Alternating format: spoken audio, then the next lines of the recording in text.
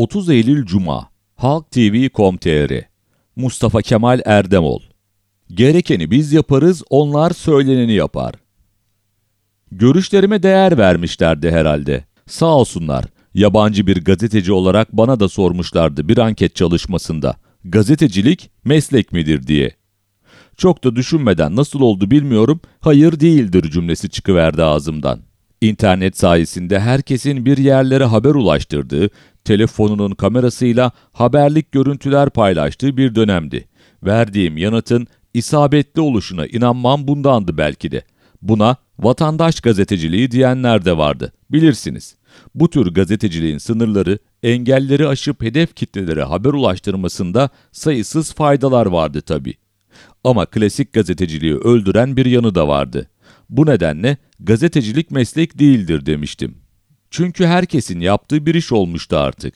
Herkesin yaptığı bir iş de meslek değildir. Ama kiralık katil ya da hayat kadınlığı bir tür meslektir. Çünkü bunları herkes yapamaz. Yapamadığı için de herkesin değil, kimilerinin mesleğidirler. Cumhurbaşkanının milyonların gözü önünde isim de vererek gerekeni yapmalarını emrettiği figürleri görünce o soru şimdi sorulsa bu kez gazeteciliğin meslek olduğunu söyleyebilirim rahatlıkla.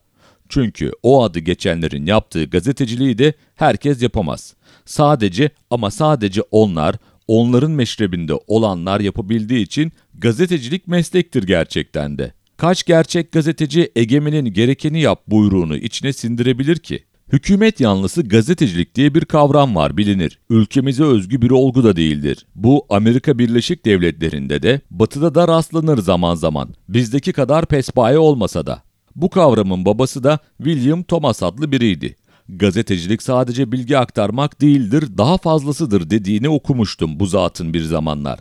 Hükümet yanlısı gazeteciliği savunurken söylemiştir bunları. Gazeteciliğe asıl misyonundan farklı anlamlar yükleyip onu bir iktidar aracı gören biriydi Thomas.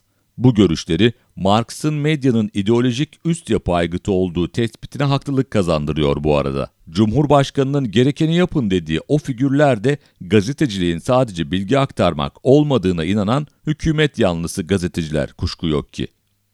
Aslında gazeteci kalmak zordur bizim ülkede. İkbal arayışında olanların hükümet ya da güç yanlısı olmasına çok rastlanır meslekte. Nesnel olma erdemi olmayanların çıkar amaçlı tarafgirliklerine de tanığız. Bunlara partizan gazeteci de denir. Aslında itiraf etmezler, asla öyleyiz demezler ama öyledirler. Partizanlıkları toplumun kodlarına uygun, vatan, milli çıkar, din, mukaddesat gibi değerlerle örtülüdür.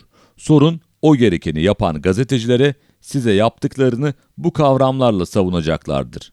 Abdülkadir Selvi bir 19. yüzyıl gazetecisidir örneğin. O yüzyılın partizanı Amerikan gazetelerinin mensuplarından bir farkı yoktur. O dönemin ABD'li partizan gazetecileri haberleri, yorumları utanmadan, sıkılmadan partizanca amaçları doğrultusunda değiştirirlerdi. Yalan haberleri gerçeklikten uzak yorumlarıyla şüphecileri dönüştürür, kararsızları etkilerlerdi. Selvi çağın dışındadır ama günümüze hayli uygundur. Günümüzü her anlamda çağın dışına çıkaranların gerekeni yapmasını beklediği biridir. Selvi ile gerekeni yapan gazeteciler gazetelerin kamu politikası konularında vatandaşları haberdar etmekle yükümlü olduğuna inanmazlar. Çünkü yaptıkları gazetecilik bizim mesleğimiz olan gazetecilik değildir. Yaptıkları partizan gazeteciliktir. Kuşku yok ki pembe gazetecilerdir biraz da. Paul Getty için hazırlanan bir gazeteden söz ederlerdi. Sabahları kötü haberler okumaktan bıktığı için etrafındakiler ona içinde hep mutlu haberlerin olduğu özel gazete hazırlardı. Pembe gazetecilik. LGB artıların pembe gazeteleriyle karıştırılmasın.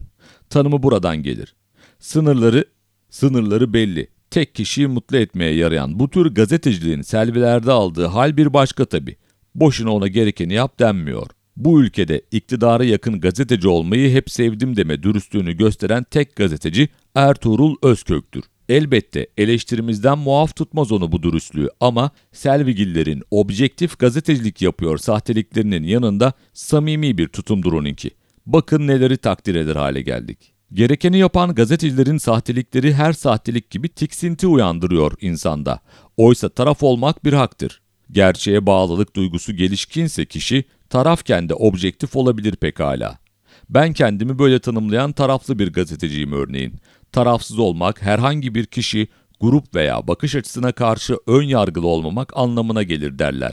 Benim ön yargılarım yok ama doğrularım var. O nedenle tarafsız olamam. Ancak bu inandıklarıma ters düşen bir gerçeği iletmeme engel olmadı hiç, olamaz da. Gazetecilik güçlünün, zenginin, hele hele bir egemenin dilinde atıl kurt komutuna kayıtsız şartsız uymak değildir. Gazetecilik, güçlünün, zenginin, hele hele bir egemenin yararına narkotik köpeği gibi sağı solu koklayıp karşıtlara kullanılacak malzeme bulmak hiç değildir. Bir cumhurbaşkanının gerekeni yapan gazetecilerine, bir de gerçekten gerekeni yapan gazetecilere bakın. Gerekeni yapan gazeteciler tarih oldu beyefendi. Abdi İpekçi, Uğur Mumcu, Namık Tarancı, Musa Anter, Metin Göktepe artık yoklar. Beyefendinin gerekeni değil, söylediğini yapan gazetecileriyle baş başa kaldık. Umarım tarih gerekeni yapar. 30 Eylül Cuma, Halk TV.com.tr Mustafa Kemal Erdemol. Gerekeni biz yaparız, onlar söyleneni yapar.